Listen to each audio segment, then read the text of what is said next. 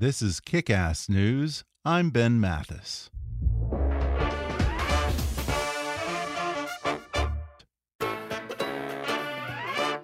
And people who are enormously dull, they know it. You know, there's a certain point in their life, they realize they're a dull person. They're a dull person. And what they do is they poke you. People will talk to you. So anyway, and they just annoy you, and they poke you and tap you, and you just want to deck them. It's just so anyway. And I'm one of those people who does not like. Ooh, I know. I thought of that halfway into the poke. No, but there are a lot of people who do this. They'll actually, do this. I got to tell you this. You know what I mean? Well, I watch you all the time. Well, they lean. You get the leaners. They lean on your arm. They just kind of go. Actually, the more dull the story, the harder they lean. Because what they're doing is keeping you from fleeing. That's the whole thing. Because they know it's uninteresting. They go, so we moved all our savings to a CD. And they go, oh, you broke my arm. Look at that. That's how dull that is. You broke my arm. That's to keep you there under control. Hi, I'm Ben Mathis. Welcome to Kick-Ass News. That was actor and comedian Paul Reiser kibitzing on the couch with Johnny Carson during a 1987 appearance on The Tonight Show. Since first getting a guest spot on The Tonight Show in 1982, the same year he starred in Barry Levinson's classic film Diner, Paul Reiser made 25 appearances on The Tonight Show with Johnny Carson. The Tonight Show played an important role in his career, and Paul Reiser knows well that Johnny Carson always went the extra mile to make young comics shine. Now Paul Reiser is paying back the favor by bringing Johnny back into America's living room in a new scripted series centered around The Tonight Show in 1972, just after the show moved from New York to Burbank, California. With involvement and approval from the Carson estate, There's Johnny seamlessly incorporates original Tonight Show footage into every episode, building the plot around that night's show.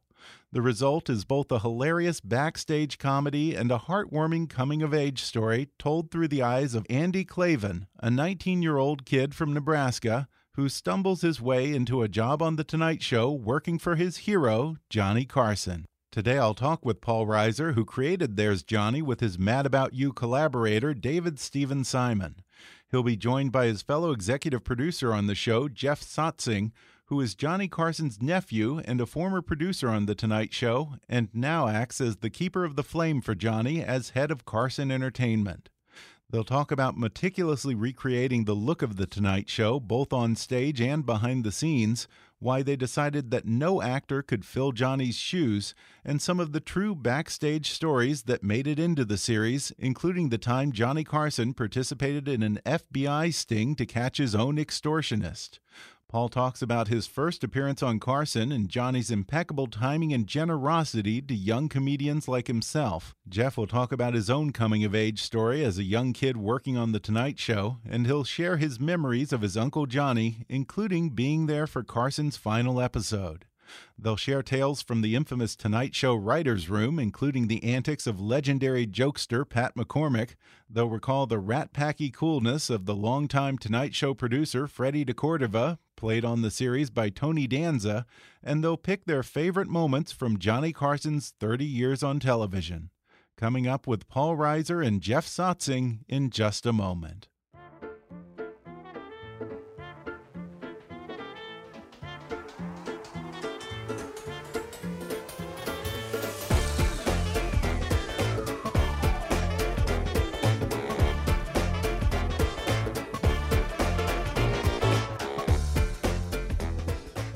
Today I'm sitting down with actor, writer, producer Paul Reiser, who along with David Steven Simon is the co-creator of a wonderful new television series called There's Johnny, which debuts on Hulu November 16th. It's a coming-of-age dramedy set behind the scenes of The Tonight Show during the Johnny Carson era of the early 70s. So along with Paul, I have his fellow executive producer on the series, Jeff Sotzing, who was a producer on the original Tonight Show with Johnny Carson and now runs Johnny Carson Entertainment. Paul and Jeff, thanks for sitting down with me. Thanks for having us. It's a pleasure. I can't tell you how much I adore this show. I was only able to watch the first episode, but I can't tell you how much I adore it and how happy I am that you guys have made this show.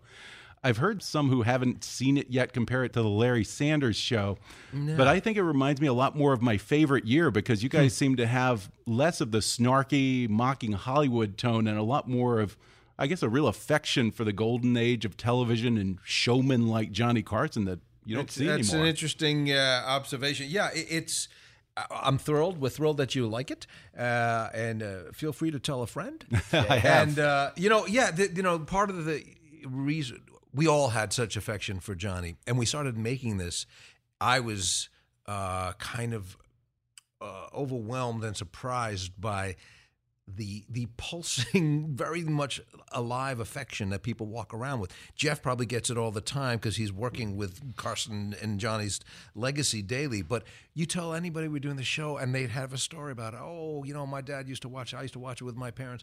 And everybody has such a fond spot in their heart for Johnny. There's an incredible connection to the show. People have incredible memories. People watch this religiously. We were talking about the fact that people would stay up till 11:30. Millions of people. And that was part of the fun, because I was 15 when this show was on. So it was school night, high school, and you'd sneak it. I could try and sneak it, and I would call my shots. I'd probably watch when I knew my favorites were going to be on, when George Carlin was on, when Albert Brooks was on, when the comedians were on.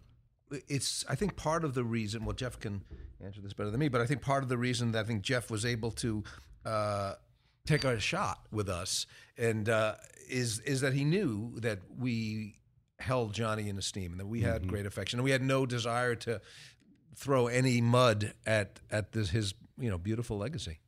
Having Jeff around was really great because he was our authenticity expert.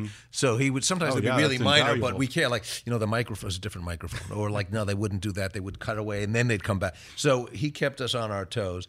But it was a thrill because we rebuilt the set exactly as it was. And we've had people who were on the show. Johnny's secretary, who was a right-hand person for many years, came on the set and just went, oh my goodness. And even the offices, which we kind of were designing, we had brilliant set designers who just, I guess, found old pictures and it looked like it did. So there's a real authentic feel to the show.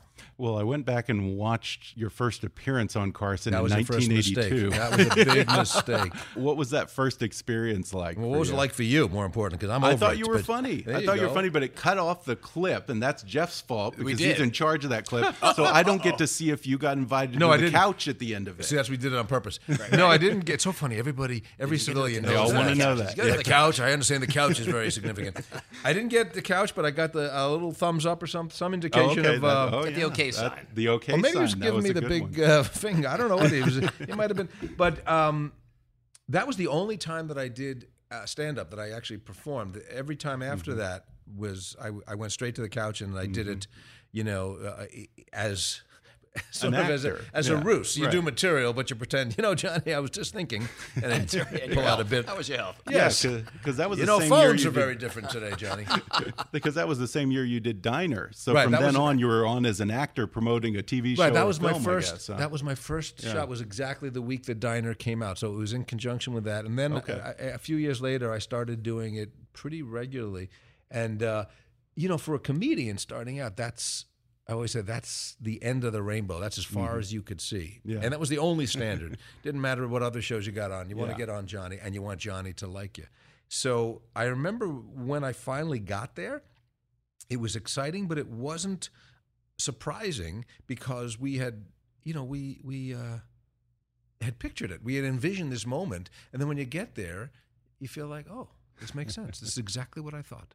That was a big deal during the 80s comedy boom. You hear these stories of, someone would get discovered at the Comedy Store by the booker on The Tonight Show. They go on The Tonight Show the next week, and the very next morning, suddenly they're getting networks with calling. I don't know how often that offers, actually happened, but that's the legend, at least. But that was part of a big part of why we wanted to start our show, There's Johnny, in '72, which is when the show moved to L.A. Right. And a couple of things.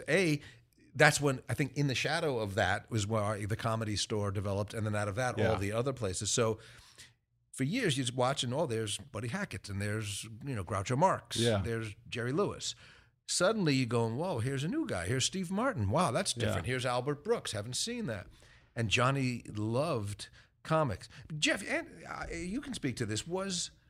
Am I correct that when he moved officially out to Burbank, that the show took off in terms of numbers? Very much so. Yeah? Yeah, between the 70s and the 80s, that's when the show had its biggest audience. And what was that number? Do you remember? I don't know the number, but I know that it was responsible for like 25% of the revenue for the entire network. Wow. Is that right? It's huge, really huge. 25% from one show at 11:30 at night. Late night show too. Yeah, that's wild. And it's true that if you had a great stand-up on the Tonight Show, you'd be working Las Vegas the next week. And it happened. And I'm. That wasn't my particular trajectory. I didn't wake up the next day with a career, but I certainly felt it out in the world that people saw you. But more importantly to me, it's like other comedians saw it. I remember one time I was at the Improv comedy club out here after I had done a Tonight Show, and Rodney Dangerfield, who had never spoken to me, came and goes, "Hey kid, that was great set, great shot. Johnny really cracked up." And I went, "Wow, Rodney's watching. It matters now." Rodney. That's funny. His part in Caddyshack was found by the producers and director watching him do a shot on the Tonight Show. They said, "Oh, that's the guy." And Johnny was a comic and so funny, but he was unlike many others who might have done it. He was so supportive and so rooting for you to do well because he looked great, right? He wasn't competing, right? So I mean, he just loved. I'd venture to say more than actors. Actors. I think it was important for him that the guest was successful, and whatever he could do to make the guest more successful, that worked. And he did it in a lot of ways. For comics, you're sitting there, or all guests, you have a thing prepared, but you want to make it look natural. Right. And Johnny was masterful at telling you, at knowing when to interrupt, when not to interrupt, when to change the subject, when to sort of bolster you a little bit. And then also sometimes, I had done bits that were not going over well, and he would just have this twinkle in his eye, like, "Go ahead, man, you started it." And that became funny. Just like he would, bomb and get a laugh with a bad joke. Yeah. But there was one time that Jeff was mentioning that I did a bit, and it was about how annoying it is when people talk to you on a plane and they touch you. The guy sitting next to you, and he's touching your hand. You can't see it, but I'm doing that. And in my head, I don't know that I knew it, but I sensed that Johnny is one of those people who did not like to be touched, as my guess. Right. Yeah, I would imagine. But there was a moment where I was about to do the bit, and he intuited that it would have been funnier if I could lean on his arm. But his arm was not really close. So if he really wanted up, he just would have slid it over towards me, but that would have been kind of unsubtle and uncool. And I didn't see it. I didn't notice it until I went home and I saw it on the air that night. What he did was he lifted his hand up to his face, scratched his nose a little bit, then reset his hand an inch closer to me, right when I needed it to be there. I went, "Man, he's good. Look at that." Yeah. Now, at what point did you start looking back at those days on The Tonight Show and thinking, maybe this would be a good scripted series? Did you ever? You had thought about it, or people had approached you over the years, right? Some different ideas of how to use this material, but the fact that Paul was a part of the show and was so successful with Johnny and had such great chemistry, it just seemed to work. And the script that you and David put together was fantastic. Well, when we first pitched this to Jeff, and we said, "Here's," because we knew it would. We really wanted to have the clips, and you couldn't do that. I think even if we didn't have the clips, we would want the blessing of the Carson company. But when we told Jeff, I said, "Listen, it's about this kid comes out and he doesn't know what he's doing with his life, and he gets this job, but he's screwing up, and nobody can yell at him because Johnny likes him." And Jeff says, "Well, that's my life story." I said, "No, I didn't. I just met you." But that was right. That was Uncle John. Uncle John helped me out. Yeah, that was your coming of age story. Tell us a little bit about that. You were actually Johnny's nephew, right? I am. Yeah. You are. You still are. He graduated. Yes, I did. No, I had a tremendous experience. I grew up in Philadelphia, where I would go to New York and watch a show in the '60s. My uncle Dick was the director, so I could sit in a booth and see all these tremendous acts. And I never thought for a minute that I would actually work on the show. And I got an opportunity to, as an entry-level job, like answering the phones and sorting the mail, and in the '70s, and was able to turn that into a producer on the show. So I was very fortunate. And what was that actual moment when Uncle John said, was it just a casual thing? Did your parents go, "We're worried about Jeff"? No. I was in Pasadena, going to Pasadena City College, studying 2-inch videotape editing. Okay. Oh, so okay, you were already in there. Yeah, and at a Christmas get together, he said to me, "What are you doing?"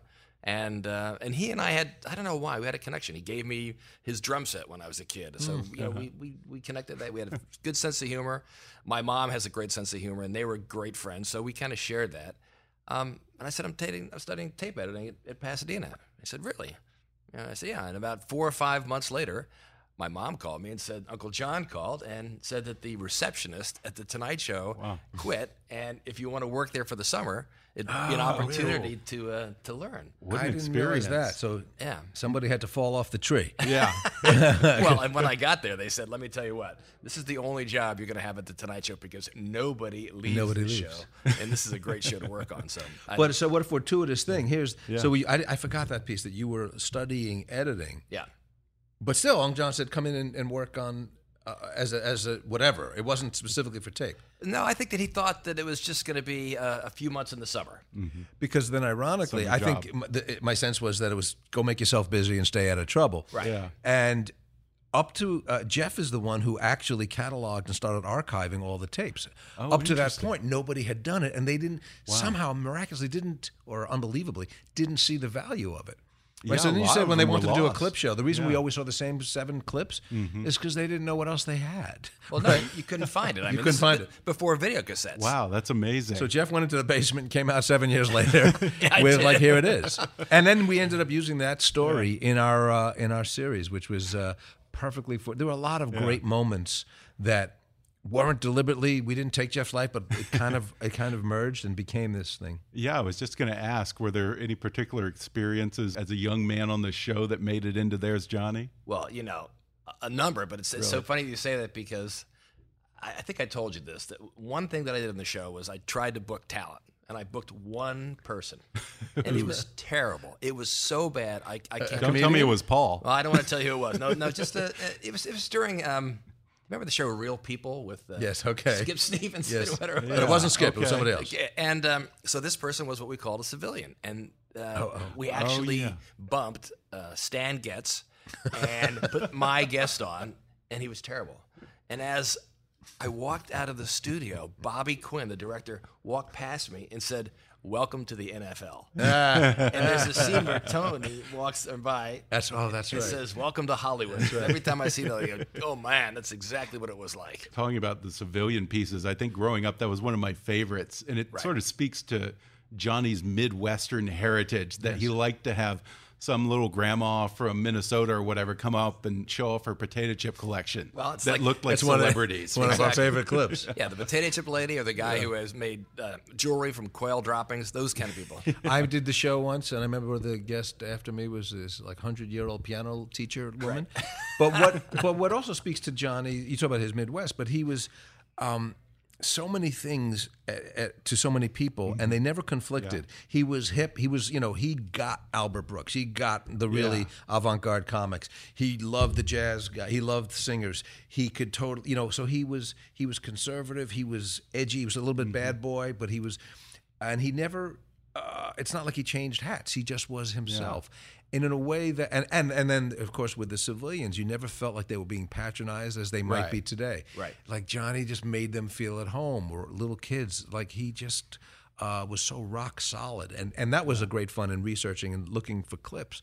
We just, we'd get lost and like, okay, we were watching clips for 6 hours. We should maybe write something.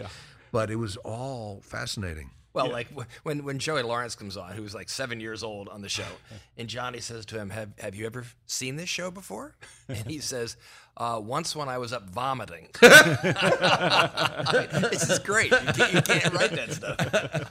Yeah, that makes me think of the lead actor in this show who plays Andy Clavin. He's only 22. Now, Ian Nelson. Did he have any reference for the Tonight Show with Johnny Carson when he came on this project?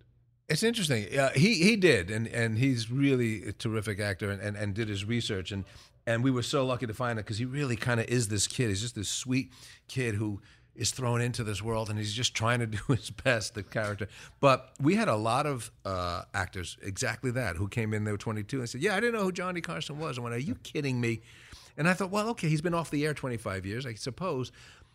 But I don't know. I still feel like I knew who the Marx Brothers were. They were done when I got there. But you do your homework, right? You should know. In all creative world, you should know what came before you. In my day, Jeff, I'm starting to become that cranky guy. Exactly. But there were people who, that's another part of the exciting thing for me is. you don't have to know Johnny Carson to know this show, to enjoy this show. True. So there are many people like us who will go, oh, I love Johnny, let's see what this is. And then you get hooked, hopefully, by the characters in the story. But for those people who are coming in who know nothing, they're going to leave going, oh, he's really good. And look who he had. And so we're getting to introduce Johnny in a really fun, unique way. So you're not worried that millennials might not come to the show because they don't have that base reference. No, because again, I mean, Johnny is a big, glittery, sparkly bauble on this show, but it's not about Johnny. It's about that world. Yeah. And when I was a kid, I go, it's sort of like you're going through your TV into this show, and just with this kid, he was in our character who plays Andy. He's sitting in his house in Nebraska watching Johnny, and 24 hours later, he's there on the set. It's as if he fell through the set. And to me, the show is really, it's about these really interesting characters. Mm-hmm. So I think you don't have to know anything. I think the millennials come in and watch it, and there's a surprise factor. I think this show is really hard to categorize. Yeah, it's a comedy for sure, but there's a lot of moving parts, and there's a lot of drama and a lot of surprises that I think are well earned because you like these people, and that's with any good TV show. You come every week because you like those characters. Now, one person who's not portrayed by an actor on the show is Johnny Carson. You see him in the clips, but you don't actually have an actor playing Johnny, nor do you have Ed McMahon or Doc Severinsen.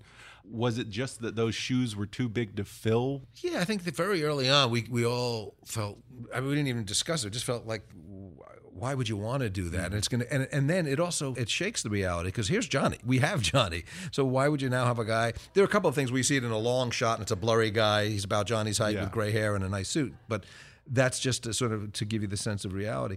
But no, Johnny was so in our homes and in our living rooms, in our bedrooms, you can't really fake it. But also my perspective, and I, as gracious and as welcoming as he was to me, we never hung out. You know what I mean? I was, and I don't know if this was this way, Jeff, in the 70s, but when I was there in the late 80s and then in the 90s, there was security. And when Johnny moved from dressing room to makeup to wardrobe, wherever he moved, everything was on lockdown. Like there'd be a guard in the hall, like, everybody calm down, and you just sensed it. Yeah, right. And you just sensed it. And so literally all I would see, and I was there, I'd see a shoulder. I'd see a gray hair. Oh, there he went. And it was exciting. It was like the president, like the entourage is moving, and there's Johnny, and that's where we got the name. It's like, there he is. Yep, he's just in the air, and he's huge, but you didn't really see him. Yeah, I've heard that a lot, that he would come in later in the day, he would, get ready, do the show, and he wouldn't hang around after that. He was kind of a ghost, and, there's some writers who claim that they never even met Johnny when they were working on the show. I don't think so. The writers met him for sure. Oh, okay. But he definitely, it was a well-oiled machine. He had it down. And who ran it? Would that be Freddie? Yeah. Freddie and Peter LaSalle. Freddie DeCordova, the producer of the old Tonight Show, and he's played brilliantly by Tony Danza. What was Freddie like? Did you guys ever interact with him?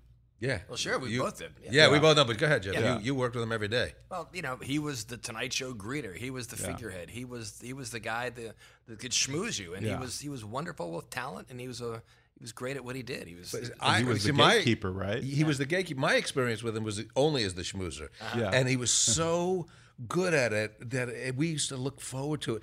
And my wife and I would go to the show and, getting dressed, and you're always nervous. You always want to do great. And about 20 minutes before the show, there's a little knock on the door, and Freddie's there and with a cigarette and a drink, and he just looks like $1 million with a perfect suit and tie. And he would just make a couple of little jokes, and a little just joke for the wife, a little joke for you. And sometimes you don't even know what he said, but it sounded exactly right. He's so smooth. And he'd leave and go, "That's an art, man, to just do that." And I would not have been happy if he didn't come in and do. I don't know what he did, but it helped. But he must have done more than that, didn't he? Well, I think the bottom line is Peter is pretty much running the show. Peter LaSalle, brilliant guy. Yeah, and he had a real feel for how to book guests that would work well with Johnny. But Fred is the person that everybody wanted to go to. Everybody wanted to have Fred's blessing, and Fred terrific. was very old school Hollywood. So he had he directed Ronald Reagan, Ronnie, my buddy Ronnie, really? in Bedtime for Bonzo. You're kidding me! I didn't know that. Oh, really? For years, Johnny would always do these bedtime for Bonzo jokes. I go, what's with that movie? Because Freddie, he was needling Freddie, right? I got that. Yeah, or Fred would get an invitation to the White House, and Johnny didn't. So why is that? But you're right. Tony Danza is the only a character actor that we have a real character. So Freddie's based on a real. We were going to get cute and call him, Eddie Shmimnoraba. Yeah. It's like, well, let's call it Freddie. And Tony Danza knew him also, so he knew him. He knew him very well. I think they socialized. Huh. But and Tony Danza was a guest host. Yeah. So when he was a guest host, he had to work with Fred professionally. So and he was. Yeah. But I did 1 million shots too. Yeah, and he's so good. And it's one of the thrills. Tony's one of these guys who just gets better and better, and he's such a likable guy. And you hang out with him, and you're out in the street with him. Everybody loves Tony. Then you just watch his work, and because he's not playing Tony, he's really playing Freddie, who had this very sort of arch, or maybe I just remember it that way. He just spoke very flowery and a little extra fancy and uptown, and Tony just wrapped himself into this role, and he's so good. It's really great. Yeah, he's terrific. I remember Bob Newhart at Fred's funeral, I think, said that he had this recollection of Fred coming up to him during the commercial break, and he said, during the next segment, try and say something amusing. That's exactly the kind of thing you do. Yeah, and then you laugh, and he'd walk away. That's real encouraging. Yeah, because everybody, smart comics know, walk away on the laugh. Yeah. He would get his laugh, and he would disappear. Yeah. But we have it shot for shot. When you see, we cut to Tony sitting next to his monitor, it blends in so perfectly because America knew Freddie, whether they knew who it was or not. Like, we've seen this guy, and he's the guy with the big square glasses with a cigarette laughing at Johnny. Yeah, you guys do a great job of blending in the original footage from The Tonight Show with what's going on the set and the scripted part of it. We had really smart set designers and cinematographers, and they really made it. There's a color palette to the show that in the back of your brain you wouldn't know, but you go, oh, that's why it's 70s. There's like a sort of it's a brown thing. Like, I don't remember the 70s being brown, but it seems to be. And how did you guys pick the clips that you used in the show? How did you decide to tie them in? How did we pick that, Jeff? I think that we had discussions about moments that happened during the show, and then looked at the clips and see if we could write around them, and Paul and David did that. It went a lot of different ways. Once or twice we had a clip that we remembered that we wanted to use. Like, there's one episode, and we all remembered this dog food commercial and alive. Now, Fido here is certainly loves the taste of this natural beef, and then the dog wouldn't eat it, and it was hysterical. And then on the show, what happened was Johnny Carson came in and he saved the day, and he made some great improv comedy out of it.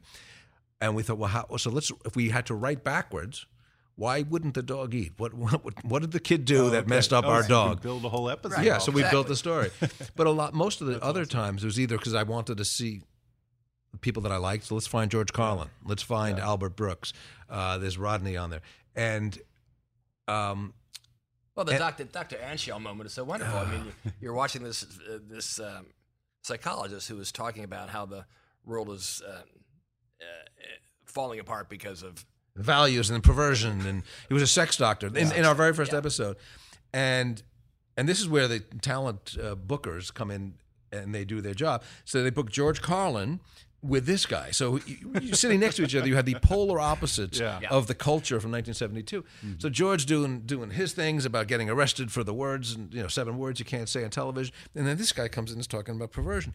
So you can just sense the audience going, "Oh, George, you got to get this guy, straighten this guy out." And then there's a shot, and we kept it in there, of Johnny. As the sparks were flying, Johnny just looks in the camera and sort of winks like, how about this? Ain't this fun? And you go, oh, son of a gun. They knew it. They knew this would be fun.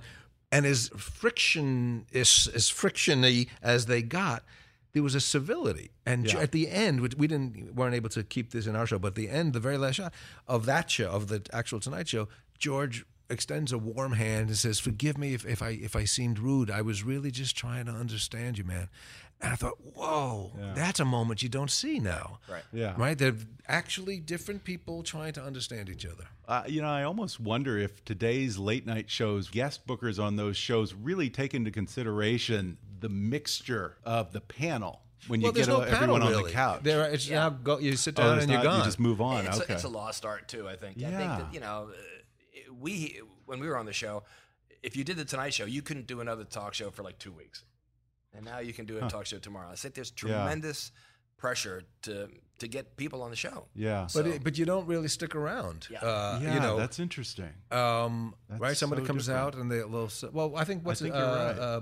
They don't really interact anymore. No. Right? Yeah, not like that, because you used to get all kinds of great interactions between the different Yeah, and there guests. was an you'd air have a of funny person, you'd have the unexpectedness. big, or you'd have maybe a beautiful actress, and I don't know if somebody said make sure you wear a very revealing dress, whatever, but right. and Ed and Johnny would be doing jokes like not quite raunchy, but everybody knows, and yeah. probably the actress knows too, or the model, whatever. But they're playing the role of the sexual object. So these double entendres are flying overhead. And you wouldn't do that now, and you certainly wouldn't do it this month. Yeah, Right. Right. But yeah, so and that was to answer your original question of how do we pick the clips. Sometimes we just looked for clips that gave you a taste of what the world was like then. So there was one. Well, we looked at jokes about Vietnam. Yeah, when we were looking for a Vietnam joke, we couldn't find anything with really any bite to it.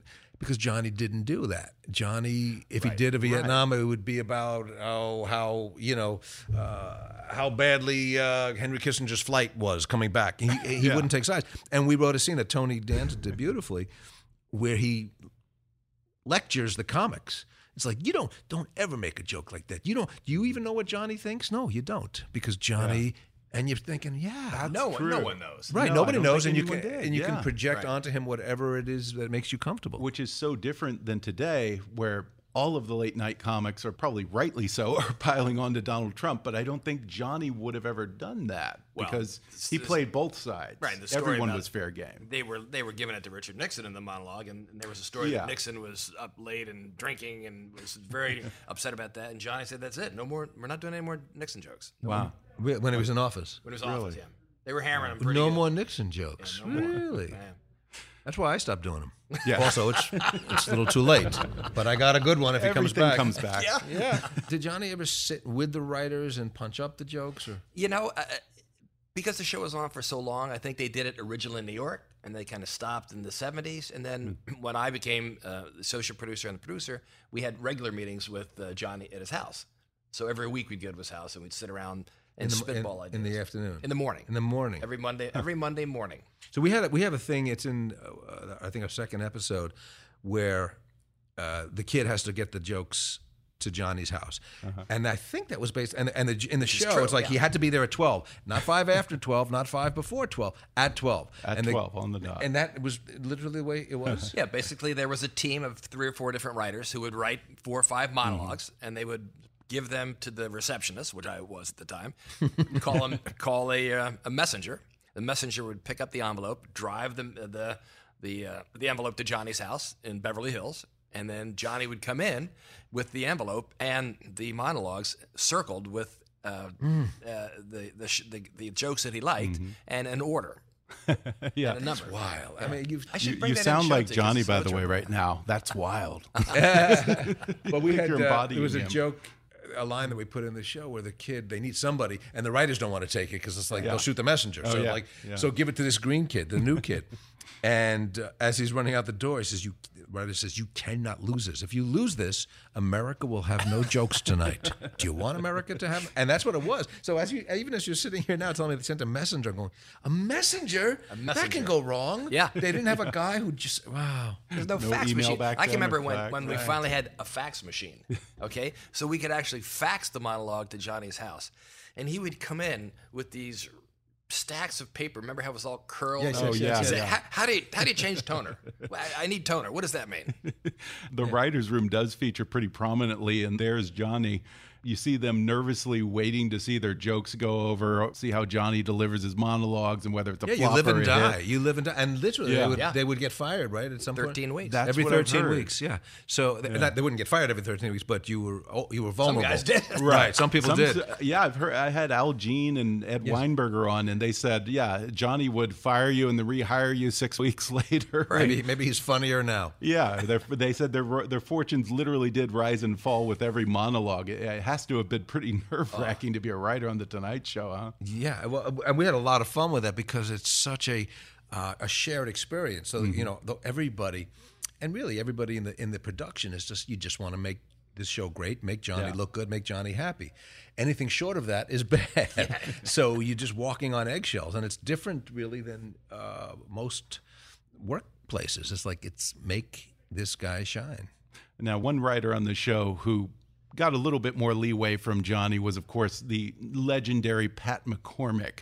Jeff, I've heard all kinds of Pat McCormick stories over the year. Do you have a particular favorite? Or was he around during your era there? Oh yeah, for sure. You interacted? But he was never a regular. He had sort of a sort of specialized position, didn't he? He would just come and go. I mean, he was there for a couple of years when I was there. I heard. Yeah.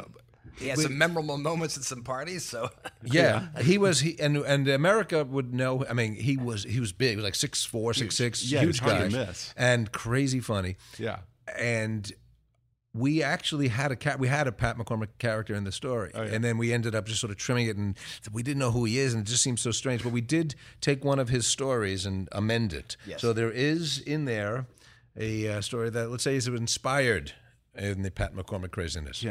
I can't say it is him. Can I just say helicopter? Maybe you could, maybe you couldn't. Again, I can't say anything. Okay, that's all I needed. But there were a lot of stories, and what we basically did, we took a lot of stuff that was in the air and piece. We spoke to some of the writers, and of course Jeff had lots of stories. And then we fictionalized it, so nothing is literal. Although there was one episode that we did that was based on a true event where there was an extortion plot on Johnny, and he woke up and there was on his lawn was a threatening note and a hand grenade, a fake grenade, and they brought in the police and they brought in the FBI, and I didn't know about it then. It was pretty kept a secret 70s. In the 70s, early 70s, and then I read about it recently only. It's like. And it reads like a novel. I go, are you kidding? Yeah. So Johnny, there was a drop, I heard and they had to story. drop the money, and Johnny insisted on going. And he gets there with an FBI guy, and the FBI guy sees that Johnny's packing a gun in his belt. And he goes, oh my, you can't say no to Johnny Carson. So we said, we can't not use that. Yeah. So we took that story and we, expanded it and made it ours. Along those lines, I have to ask, Jeff, is it true that at one point, I've heard this story, Johnny had a stalker, and the way that he dealt with it is at one point he just decided to hire the person, and they ended up becoming a reception and got over their obsession with Johnny Carson and then became obsessed with Paul McCartney or something. No, I've never. Have you ever heard that? That's how Jeff got the job. One Were time. You the stalker? That's really. I never heard that. Guy. Yeah, I've heard that repeated a couple of times. There was Johnny had a stalker, and at one point he's like, "Well, let's just give him a job," and then he left him alone. He never bothered him after Jeff is that. here to shatter that myth. But that would do it for anybody. Yeah, You think you love somebody? Spend a week with them. Yeah, there you go. Get him coffee a couple of times. Now, I've always heard that he was kind of withdrawn and kind of shy, wasn't terribly social. Do you think that was part of it, kind of the cost of fame and the fact that you had people showing up and harassing you and wanting to extort you or kidnap you? I think to be a star at his level is difficult. Mm-hmm. It's tough. And to be in the public eye for 30 years is tough, not easy. We had such an intimacy with this guy. Right. We didn't know. You don't really know him. So anything you find out about anybody famous, like, oh, I heard he was, I heard he really doesn't like cheese on the cheeseburgers. Like, well, no. There's always some colorful little piece of information. It's like, no, they're real people, but we think we know them. I don't know where that cheese was going. I had a joke in mind and it went away. But that's to his enormous credit is that he was in our homes for 30 years, more 30 years, 30 plus. Yeah, 30 plus. And it's an intimate relationship. And the other thing that kept coming up and hitting me on the head about the 1972-ness of it, we didn't have even video recorders. So yes, you stayed up, and yes, you made an appointment. And if you missed it, you missed it. Somebody would tell you, oh, you should have seen it. Well, it's gone. It's gone. It's gone. So until Jeff started keeping the tapes, and now at least we can watch them. But and we're talking not about 1 million people. We're talking 25 million people every night. Like a lot of people, a lot of awareness. Yeah, and you're right. There is a certain intimacy to the idea that you're watching him at 11:30, not prime time. You might be watching him in your bedroom instead of with the family in the living room. Yeah, there's something also about television that's different than a movie. You go to the movies and it's like they're 15 feet tall. You're in somebody's home, there's intimate. And I know when I was on TV a lot, when Mad About You was on, people would come over and they would just pick up a conversation that from the show. Like, oh, you know what you should have said to Jamie? You should have said, I'm like, whoa, that was the make-believe. But, but we were invested. So magnify that by a zillion, and that's what Johnny Carson was. He was in your home, and he was a welcome part. And it really was, I mean, to this day, I think that's why people have been responding to this so positively, to our show. It's like, still miss him. He's so still funny. miss him. I think so. Yeah, it's funny when I look back at those old episodes and I think back to staying up late to watch Johnny Carson as a kid, and I compare that to late shows today, not to denigrate Jimmy Fallon or Conan or any of these guys. It just seems like there's something missing. And I don't know if I'm being nostalgic. I don't know if it's a secret ingredient that I can't put my finger on, or if it is the fact that it was that appointment television that just doesn't exist now in the digital on-demand era. Yeah, I think that period of history is over. And I'm not saying it's even bad. It's just, it is. We're never going to have 3 channels, and we're never going to not have the ability to watch whenever we want. And listen, all these guys who are great, and Jimmy Fallon is great, and Jimmy Kimmel and Steve Colbert and everybody, they've all found their own little niche, but they will all tell you, Conan, be the first to tell you, because, we're just only doing this because we grew up watching and idolizing Johnny. He set the tone. Between Stranger Things on Netflix and Red Oaks on Amazon, and now you've got There's Johnny, which was originally developed for CISO. Now it's premiering on Hulu.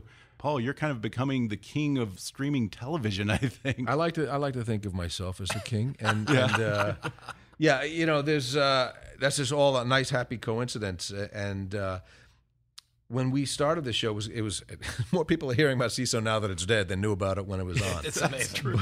But one of the reasons we liked it, we met with a whole bunch of people, but I liked that it was a small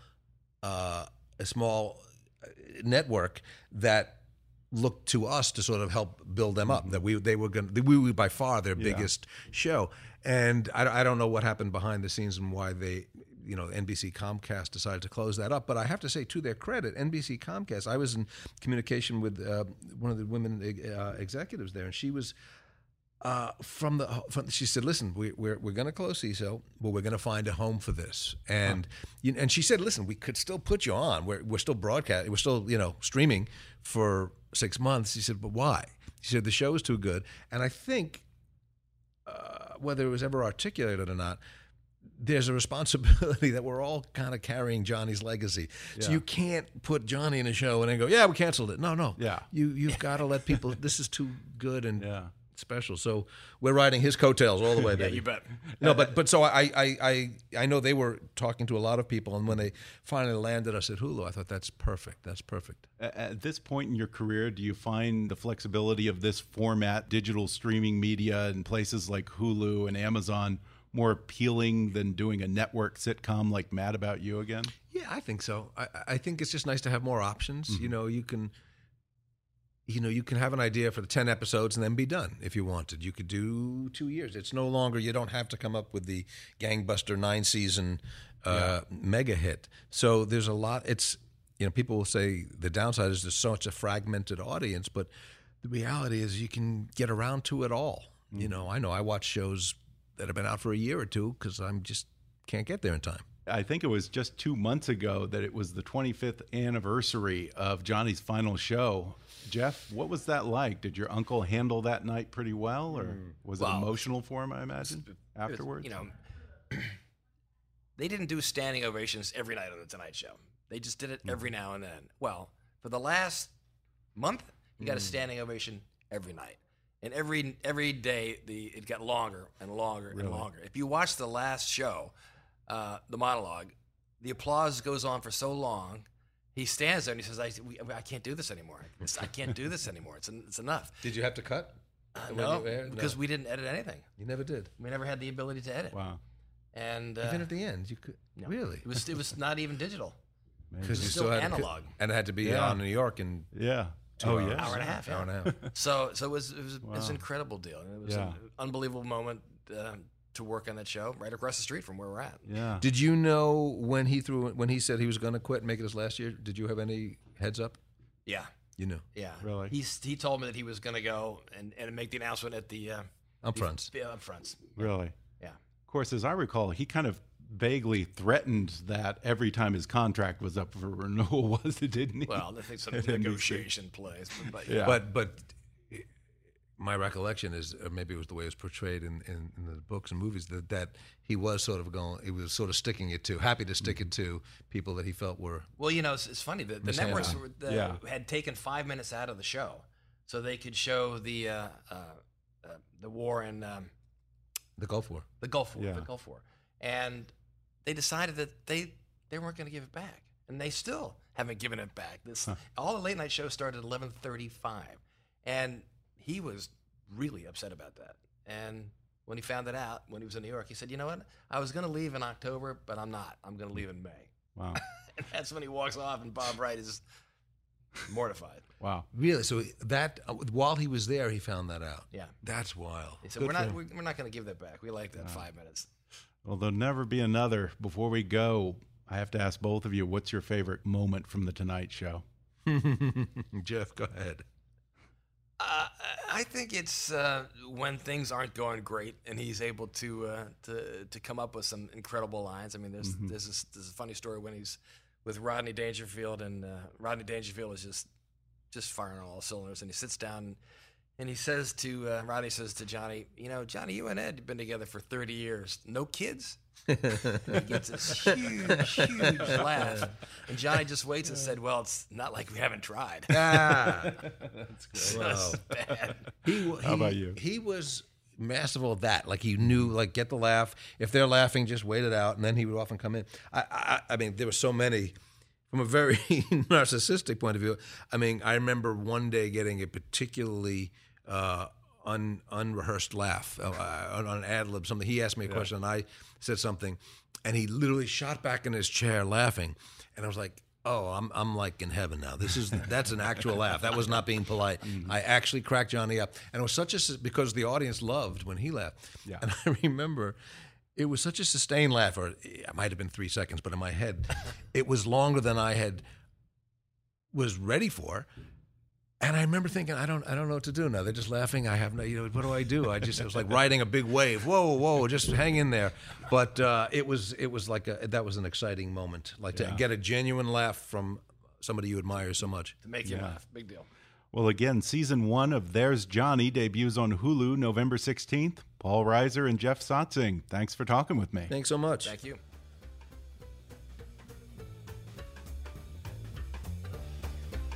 Thanks again to Paul and Jeff for coming on the podcast.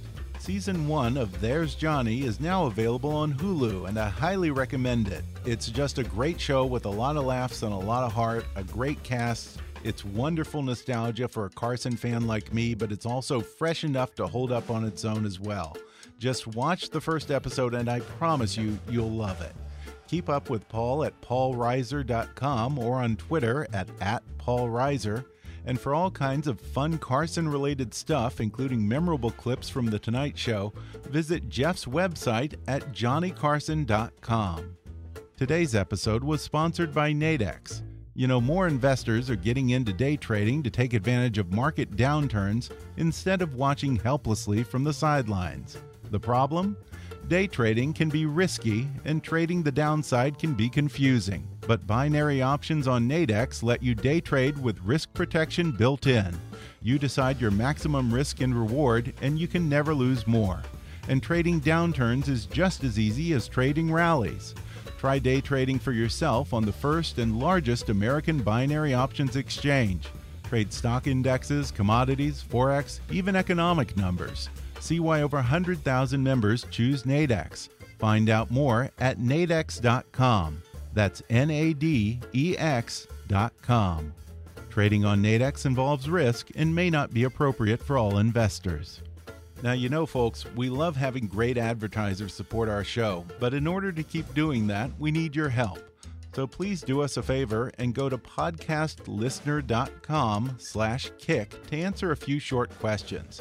It would be really helpful to us. Again, that's podcastlistener.com/kick.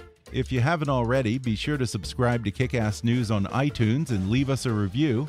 You can follow us on Facebook or on Twitter at @KickassNewsPod. And as always, I welcome your comments, questions, and ideas at comments@kickassnews.com. I'm Ben Mathis, and thanks for listening to Kick-Ass News.